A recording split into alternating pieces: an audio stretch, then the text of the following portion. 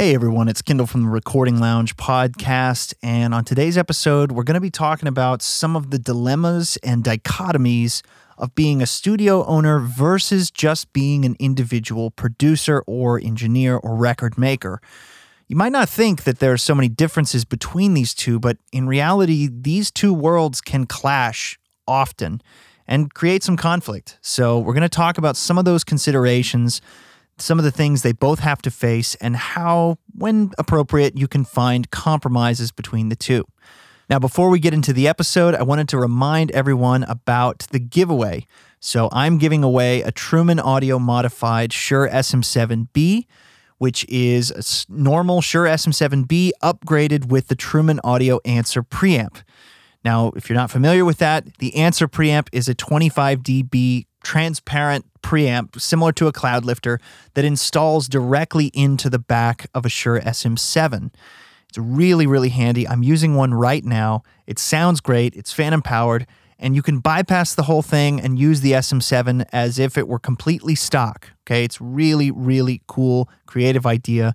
So, to enter the giveaway, all you have to do is go to recordingloungepodcast.com/sign up and get on our mailing list. Okay, that's how I will announce the winner. I'll also make an episode, but if your name is not on that list, then you are not entered to win. So make sure you go sign up. There's no purchase necessary. It's not a raffle or a lottery or anything like that. It's going to be a random drawing from the mailing list. And I'll be giving away this mic the first week of January.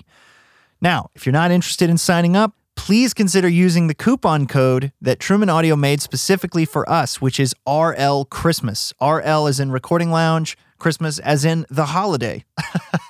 So RL Christmas, one word, you can use that at trumanaudio.com from now until January 1st to get 15% off your entire order, whatever that may be. So you can buy the preamp as a kit and install it yourself. It's not that difficult. Or you can buy an existing SM7B and have the preamp already installed in it. So go to trumanaudio.com, TRUMAN audio.com, and use coupon code RLChristmas at checkout for 15% off your order. All right, let's get into the episode. So again, today's episode is all about some of the dilemmas and dichotomies of being a studio owner versus a producer or just a sole proprietor, engineer, freelance, record maker of some kind. So we're going to talk about some of these points of conflict or, mindset differences that you might encounter, whether you are both of these things, you're a studio owner and a producer, which many of us are, myself included, or if you are dealing with one or the other, if you're the engineer and you have to work with a producer or studio owner, or if you're the studio owner and you have to work with producers and engineers. So let's get right into it. So the first one on the list is probably the most common, and that is the struggle of paying the bills versus advancing your career. Now, as a studio, the general rule of thumb tends to be, if it pays, you can book days. You know what I mean? Pretty much if you are paying the rate to rent the studio, it doesn't matter how old you are, what type of music you're working on, if you're doing an audiobook or a film score or a record or overdubs. If you can afford the studio, you treat it nicely and, don't break stuff, you're welcome to record there. Pretty much for any type of project, right? You can bring your own engineer, you can bring your own producer, you can work with the staff that's there, but that is how a studio makes money, by renting out the rooms and recording things there, right? And even having events. There are studios that do wedding receptions and they do live stream things. They do concerts. They do promotional things. They do interviews and podcasts at the studio. And it's a great way to make money by renting out your studio for lots of different purposes. But as a producer, this is not necessarily the mindset. The general feeling of most producers is, I really only want to work on things that I'm actually passionate about, that I like, that, my name is going to be on, and I want to be associated with something that is good. At a certain point, it's not even really about the money so much as it is about doing great work, advancing your career, and creating quality, long-lasting relationships, with the artists you're working with, and creating a name for yourself. Now, Unfortunately, many of us, like myself, and probably like many of you, are owner-operators, which means we own the studio, it's our stuff, it's our gear, it's our rooms, and we're also operating it. So we have to try to find a balance between the two. And this is difficult because, sure, in an ideal world, from an artistic perspective, we would really only work on things we're passionate about, things that we really like, but we also have to keep the doors open. We have to be able to make money as a business so that we can have a place to work on those things that we're passionate about. So if you're like me, you have to find the balance, right? You have to set boundaries for yourself and say, okay, I don't really want to take these kinds of projects because I'm not the right person for that job. It's music that I'm not passionate about, or I don't really get it, or I don't like it, or there are better people working at that genre than I, So in a lot of those situations, I'm forwarding on certain types of projects to other engineers and producers I know. And the nice way that I can tell people is I'm not the right person for this project, right? I think you should call this person, or, maybe consider checking out this studio. I think they will do a much better job. And people generally appreciate that. Sometimes people get weird about it. Sometimes people get kind of defensive. They're like, well, I want to work with you because I like what you do.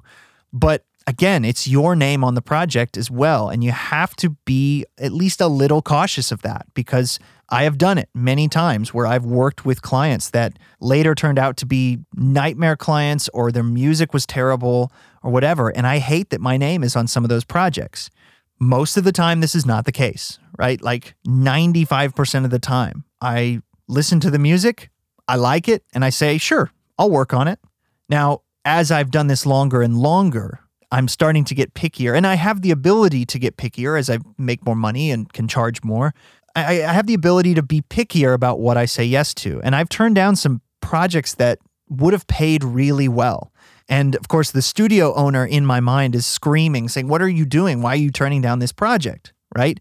But the producer mind, right, that's saying, because it's not for me. I don't really want my name on this. I don't enjoy working on it because I don't really get it.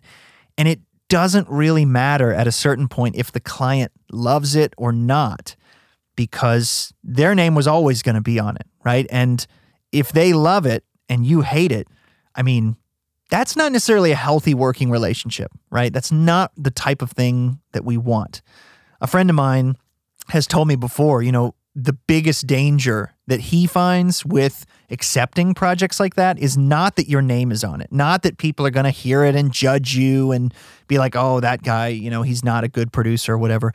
The biggest danger is that people will hear it and love it and want to do more of it with you. So I think that's a really good way to look at it, that you don't want more projects like that when people actually like something that you hated, because then you're just going to keep getting calls from more people like that, right? That's how a lot of this business works, is by referral. So that's the danger with working on stuff that you just don't like. So try to set boundaries, try to find those places, try to find that line where you can say, this isn't for me. This is not the type of project I want to work on. And you can even come up with compromises like, okay, well, I'll record the project, but I'm not going to mix it, or I'm not going to produce it, or vice versa. I'll mix the project, but I don't really want to record it or produce it. You can find these compromises to hopefully make some money while still keeping your good name. Another consideration is studio assets versus producer assets. Now, if you're a studio, you're kind of expected to have a lot of gear available. You need to be able to record almost any type of project, which means you're going to need a lot of mics, a lot of mic preamps, outboard gear, instruments, amps, drums, keyboard, synths, and of course you need a lot of space, a live room, control room, maybe some booths or some isolation areas for guitar cabinets. The list goes on and on. To be competitive and capable in the studio world, we're talking potentially hundreds of thousands of dollars in equipment and, assets. But to be a producer, you don't really need that much at all. In fact, depending on your specific role and style of producing, as well as the types of budgets you're working with, you may not need any sort of studio setup. You can just rent out other studios to do the work that you need to do.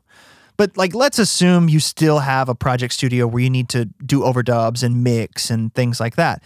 I mean, in general, you can put most of your money into your computer, your plugins, your software, and then your monitoring, your acoustics, your, maybe a couple great mics, a few great instruments, but they can be more tailored to what you really do. If you're a metal producer, you only really have to worry about buying guitars, pedals, amps, things like that are going to work really well for metal. But then if somebody comes in and says, hey, I want to record a folk album, and you don't have any acoustic guitars available, you don't have really great spaces for that, you don't have mics, that can be a real problem. And, generally individual producers don't have to worry about having lots of channels available, so that becomes exponentially cheaper. They don't have to have 20, 30, 40 mic preamps available to record live bands. They don't have to necessarily have any of that, right? They can just travel from a studio to studio if they need a place to record and then work on it at home in their own production setup.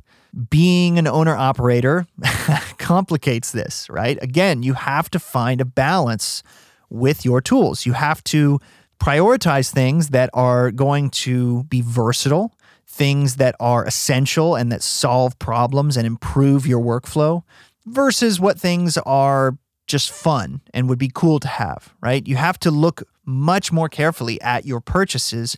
And, this is something I'm constantly thinking about. Every purchase I make for the studio has to be for a good reason. You need to look at the types of clients that you generally work with, trying to think about what their needs are, not just your own, not just, I really want this mic or this plugin or whatever. You need to look at what you're working on.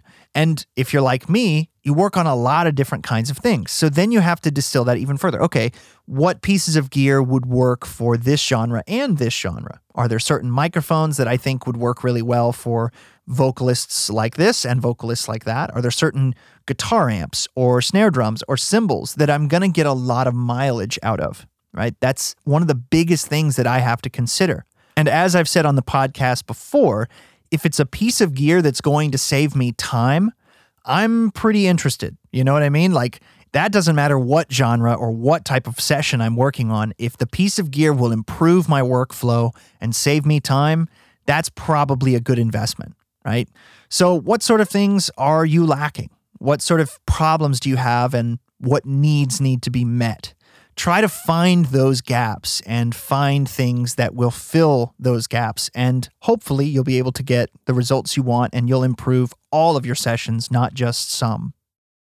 Another consideration is professionalism versus comfort. There's always been a funny irony in the studio world, and I've talked about this on the podcast a few times, but a lot of times project studios and home studios feel this never-ending desire to appear more professional. But professional studios often have the same desire to appear more homey and more comfortable. And it's a weird balance, trying to make the studio look and feel like a serious workplace for professionals while simultaneously making it comfortable and inviting. That's really tough.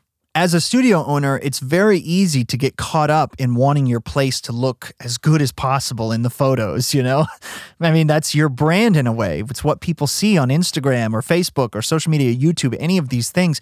People see it and they will judge it, right? A producer, however, is generally more results driven. They would record in a tile bathroom if they got the results that they wanted, a producer wants to make the artist perform the best, however that may be. And in my experience, most artists perform the best when they're comfortable.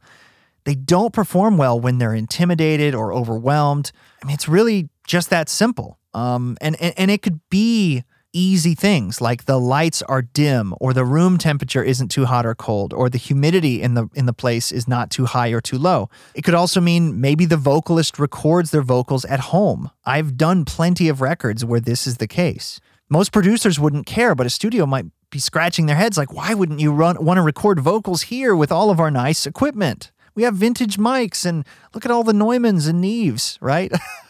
But again, a producer's not really concerned with that so much as the result.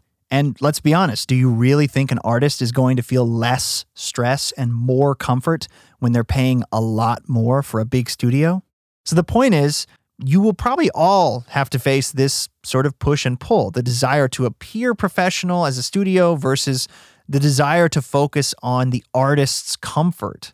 I've had clients specifically very picky co-producer type clients who just cannot record vocals in a studio. They have to record them at home. And in my opinion, if you want to survive in this industry, you can't get upset with that, right? Like, you have to focus on what is best for the artist, what is best for the client, right? You can't just get upset and be like, no, I mean, like there was a studio that I was working on a record a year or two ago, and we called them up because they have a lot of keyboards, and we wanted to add a lot of keyboard sounds to this record, organs, pianos, Rhodes, etc. And they have a lot of the real thing as opposed to virtual instruments. So we called them and we told them what we wanted to do, and we said, hey, how much to rent out, 2 or 3 days to record keys on this record? And they basically said, if you're not doing the whole record with us, then we're not interested. That was really strange to me because it was like, man, you guys are that focused on like having your name on this thing. Like, you won't even rent out your studio to other people. So in that case, to me, that's not really operating as a studio. That's more operating as a producer, which is fine. I'm just saying that if you're going to call yourself a studio, you got to be careful with those types of situations and be clear, this is me, the producer, saying, no, I'm not interested in doing that. But I also think from a business standpoint, it's kind of a dumb decision because they lost out on, $1,500 for an easy couple of days to record piano. And I mean, it was a good record too. So it wasn't like they would really, really have anything tarnishing their name. You know what I mean? They didn't even ask to listen to it. They didn't even ask, hey, tell me about the music. Show me some of the songs. They could have done that too. That would have been a fair compromise. At least listen to the music and see if it's something they like. I mean, it would be so crazy if they turned down a project that turned out to be like, oh my gosh, I love this music. But they turned it down simply because they wanted to produce the entire record or nothing at all. I thought that was a bad decision, personally.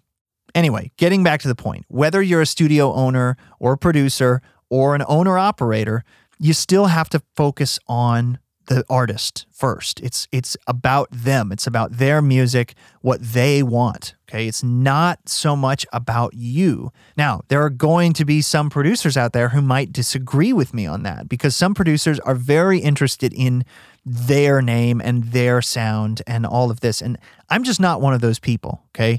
I very much look at this as sort of a service industry situation where it is about my client. If they say they want 3 basses on a song, I'm going to put those 3 basses in. Now, I will argue and say, I don't think we need that.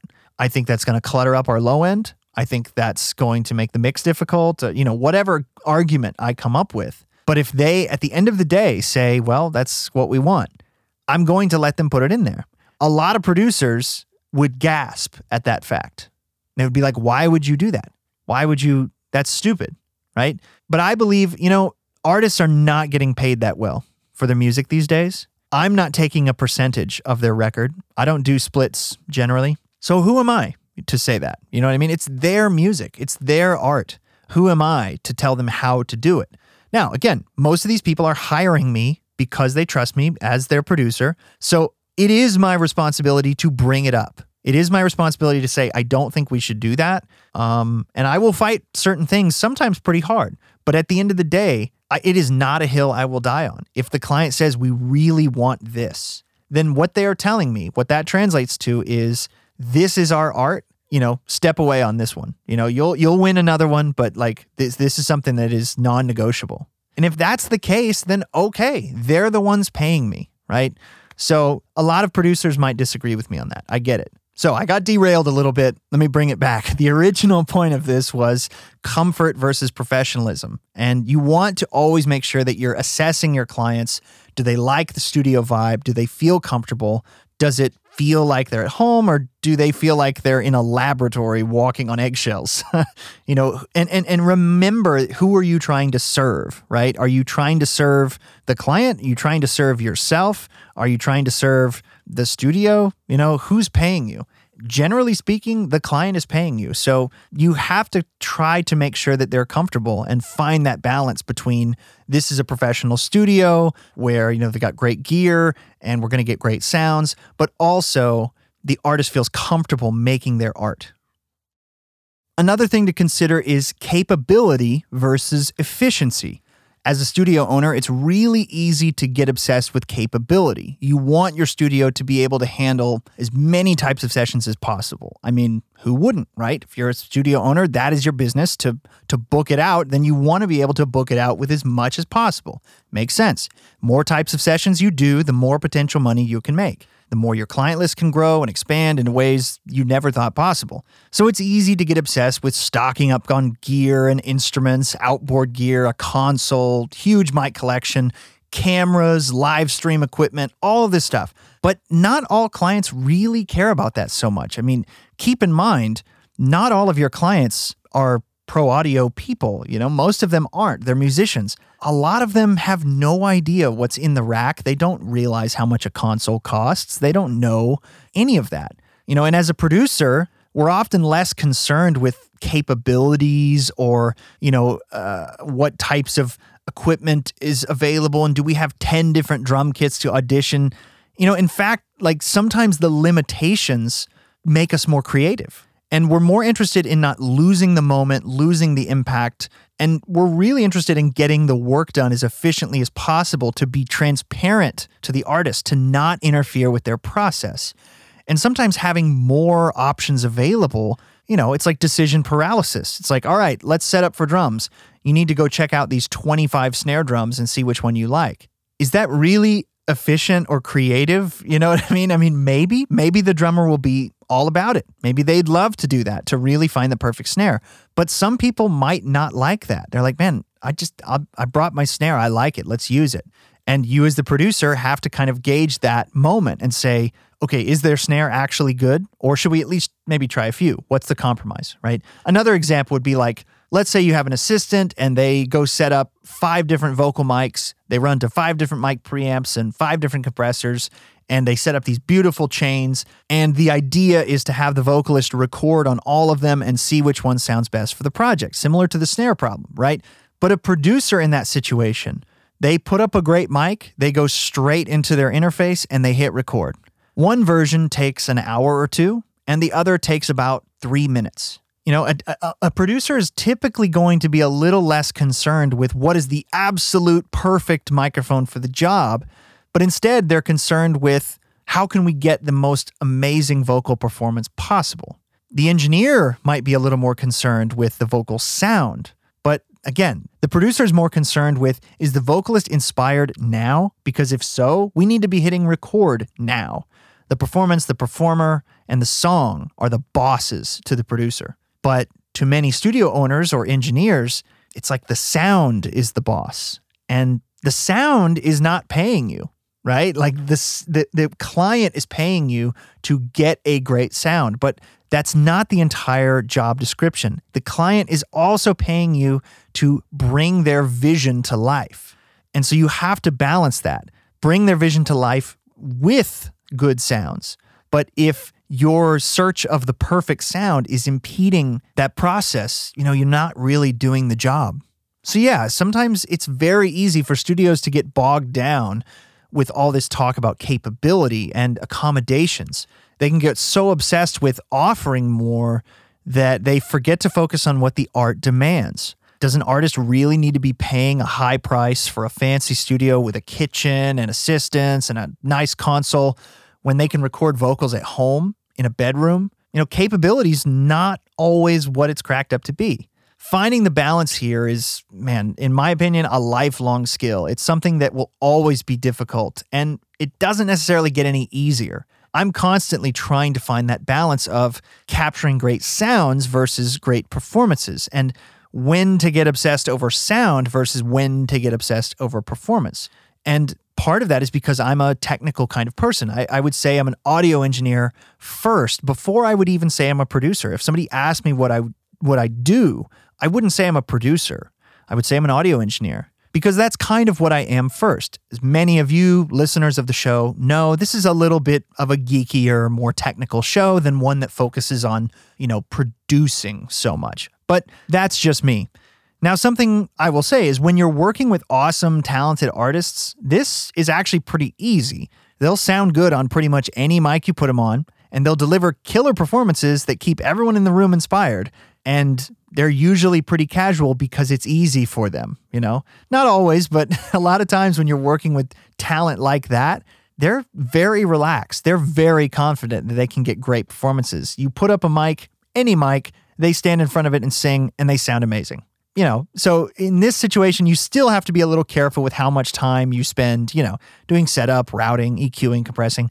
But again, finding that balance of getting a great committed sound while simultaneously not losing the artist's inspiration or making them wait around, that's a skill. It's something you have to learn. Now, in my opinion, one of the best ways to do this, especially when doing full albums, is to dedicate a day to setup. Let everyone know this is setup day. Set up the stations that you need. You're going to record drums, guitars, vocals. Try to get them, to the point where you could record at a moment's notice, right? This is really common, especially in larger facilities when you can leave a bunch of stuff set up at once, but try to anticipate what might happen in the moment. Put a vocal mic near the piano. Put a vocal mic in the acoustic guitar station. You get the idea. This is kind of the classic way to do it. It allows for you as an engineer to get what you need to really spend time and get great sounds and get great setup, something you feel confident with as a starting place.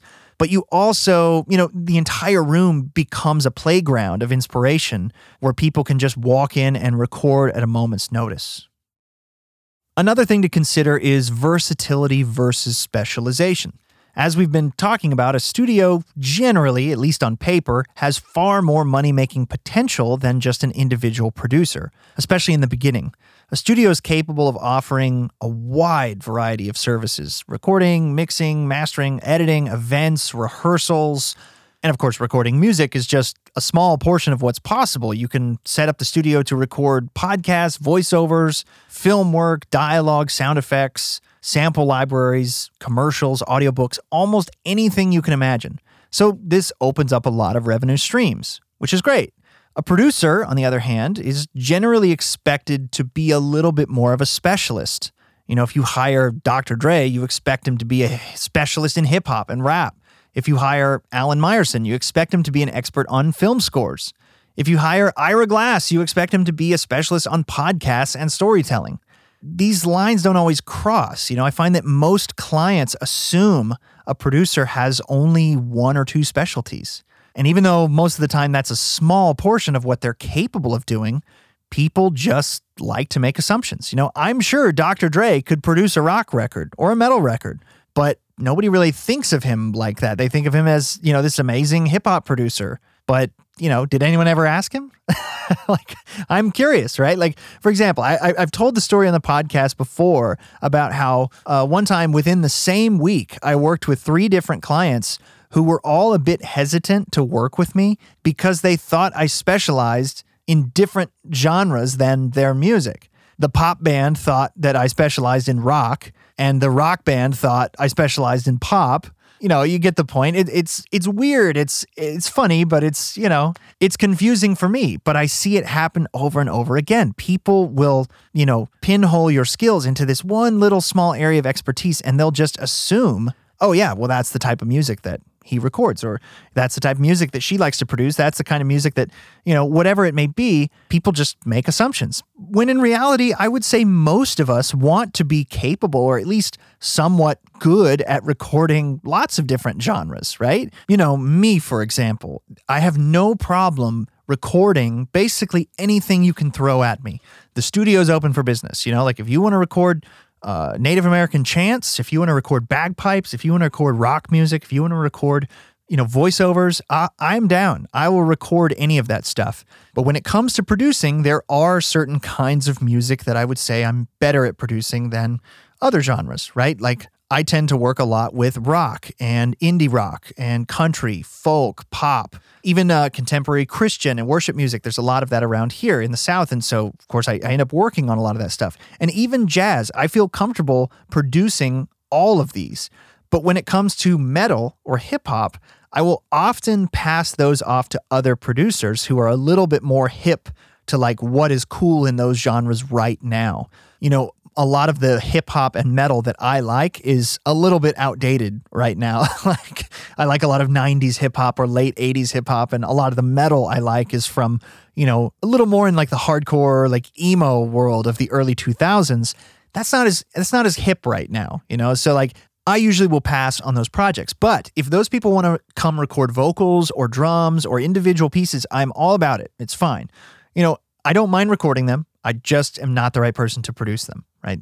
And this description of myself is, kind of a representation of this entire episode, really, that struggle between what is able to be done versus what I prefer to be done or what I think I would actually do well on. And like many of these things, finding the balance is tricky. And it's somewhat of a waiting game. It takes a long time to get really good at working on lots of different genres. And unfortunately, the only way to do it is to work on a bunch of different genres. A lot of people, especially early on, will focus on getting good at their favorite genre of music, right? Like if you're a metal guy, then you work on metal artists and you get really good at metal. And within a couple of years, you can start producing records that sound really good. But I've seen it happen time and time again. As time goes on, they begin to have some success, and then either A, that genre of music starts to not be trendy anymore, B, they get tired of working on that genre, or C, they get sick of doing the same thing all the time and they get burned out. And when people come to them with new projects in different genres, they have no experience in that area because they've spent all of their time focusing on getting good at one thing.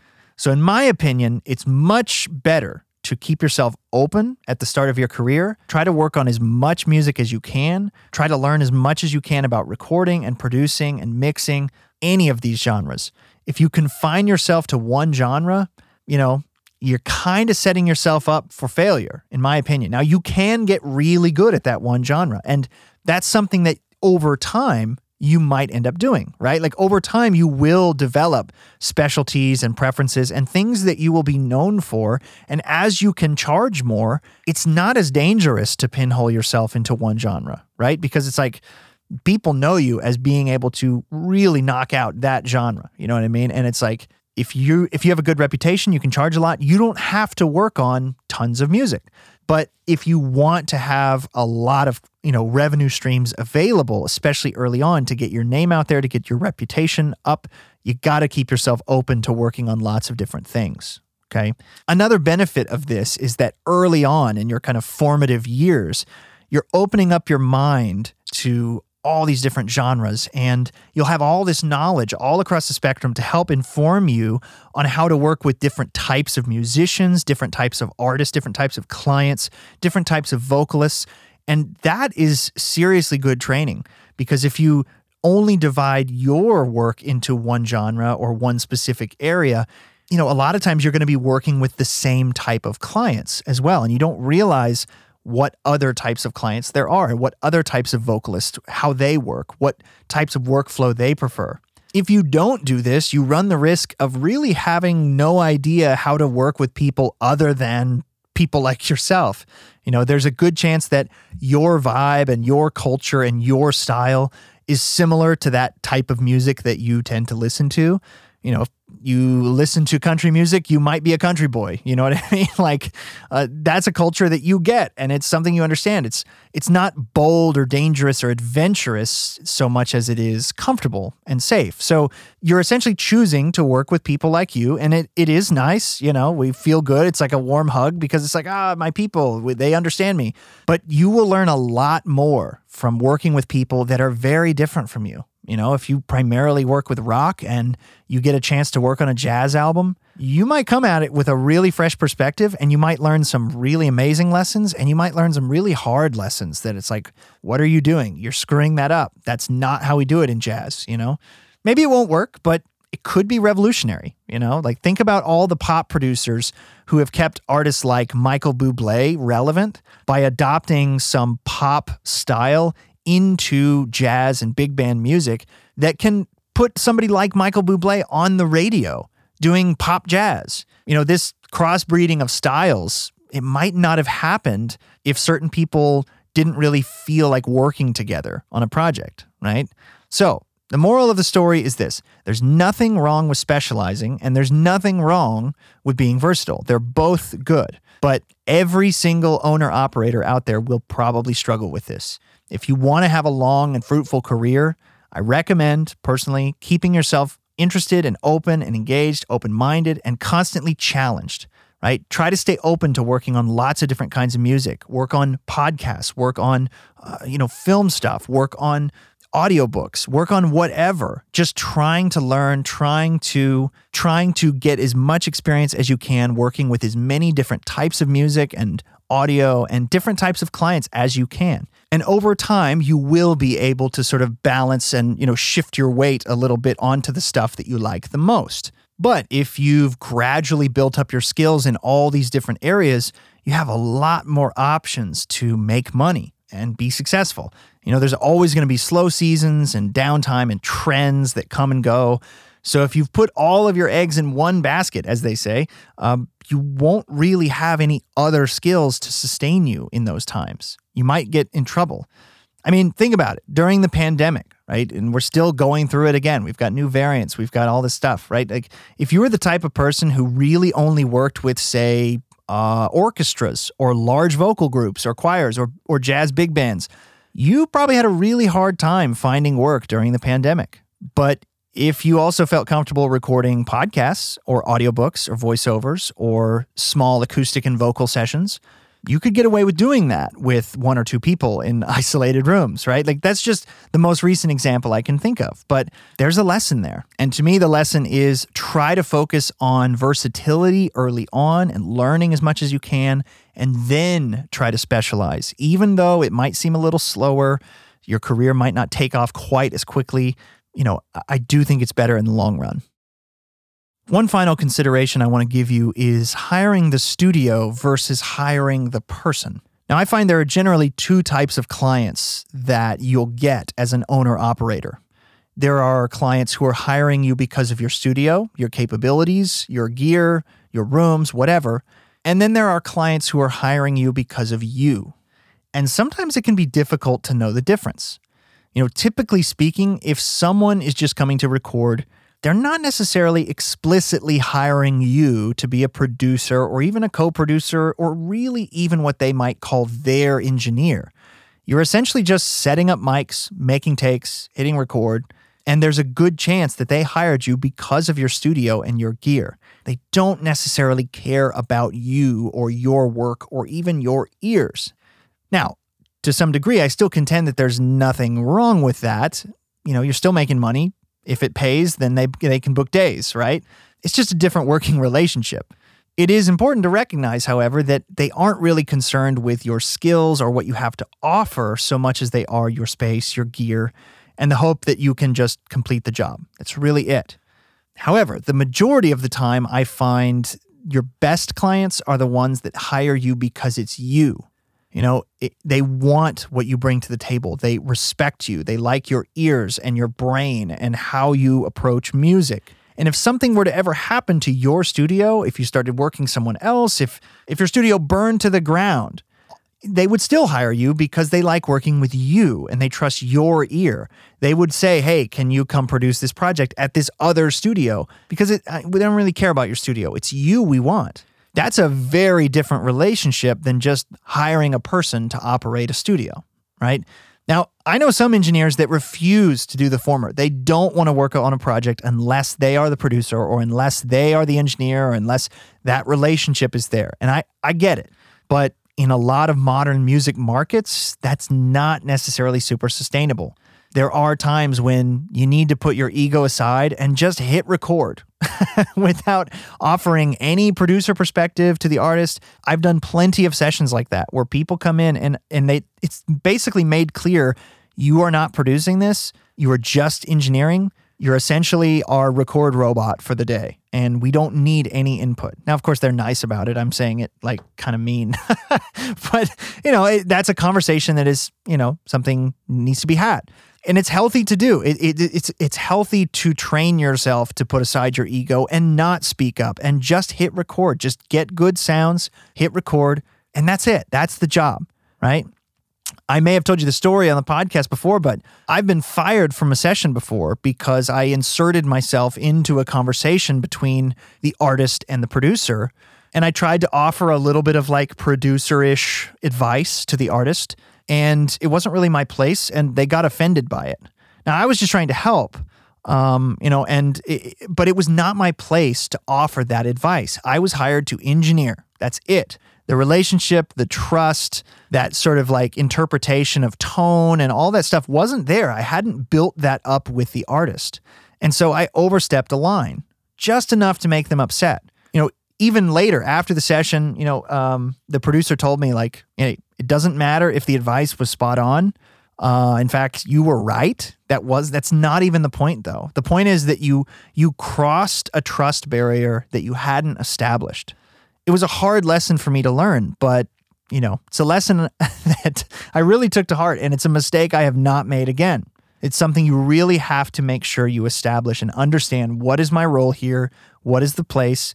And you don't have to take those sessions if you don't want to, but when you do, or if you do, you have to understand that role, right? You have to understand, are they wanting my input, or am I just basically hitting record for them? Okay, it's really, really important to understand that. So, in summary, the studio mindset and the producer mindset will often be at odds. So if you've ever felt that push and pull, especially as an owner-operator like many of us are, you're not alone. It's a very difficult thing to balance. If you feed one side or the other too much, you might end up in an uneasy situation, either financially or mentally. You don't want to hate your job, but you also don't want to make no money.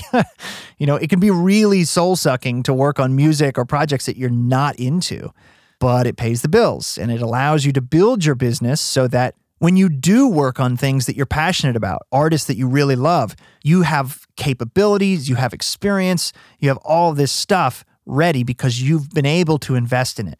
And over time, you can shift more into working on the stuff that you're really passionate about and turn down some more of the sessions that are just a, paying the bill kind of session, right? Or perhaps you could hire an assistant to handle those situations, or hire another engineer to work with you to handle those sessions while you get to work on the things that you love, right? But that's a topic for another episode. So I hope that you've enjoyed this episode. I hope it's giving you some things to consider about some of the push and pull about the producer mindset versus the studio owner mindset and how that plays into the owner-operator's view on all of it. If you have any questions or comments, send me an email, recordingloungepodcast@gmail.com. Again, make sure to sign up for the mailing list at recordingloungepodcast.com/sign up to get entered to win a Truman Audio modified Shure SM7B. I'll be giving that away the very first week of January. I'm going to try to get one more episode out of the podcast this month. In the meantime, use coupon code RLChristmas at trumanaudio.com to purchase your kit or your pre-installed Answer preamp in an SM7B, and you can get 15% off that order with that code RLChristmas. No spaces, just like that. I'll talk to you next time. See ya.